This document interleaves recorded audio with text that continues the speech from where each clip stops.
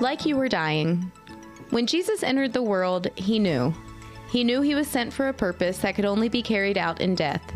He left his throne to become a king despised and crowned with thorns. 33 years of living like he was dying. You and I may often wonder what our last days on earth would be like. Who would we see? What life goals would we prioritize? Where would we go? Our purpose would quickly be defined by our timeline.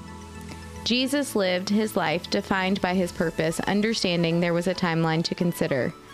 And when the time finally came, his last days were not spent traveling to the places he meant to go or eating the foods he had always wanted to try.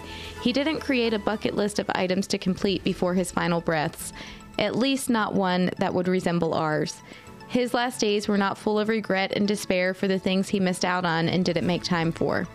Just as he lived, he died, a servant with a purpose, sharing a meal with his friends, yes, even Peter and Judas, washing their feet, encouraging them, loving them to the best of his ability, passing on the torch to ensure the promise didn't die with him, creating a legacy.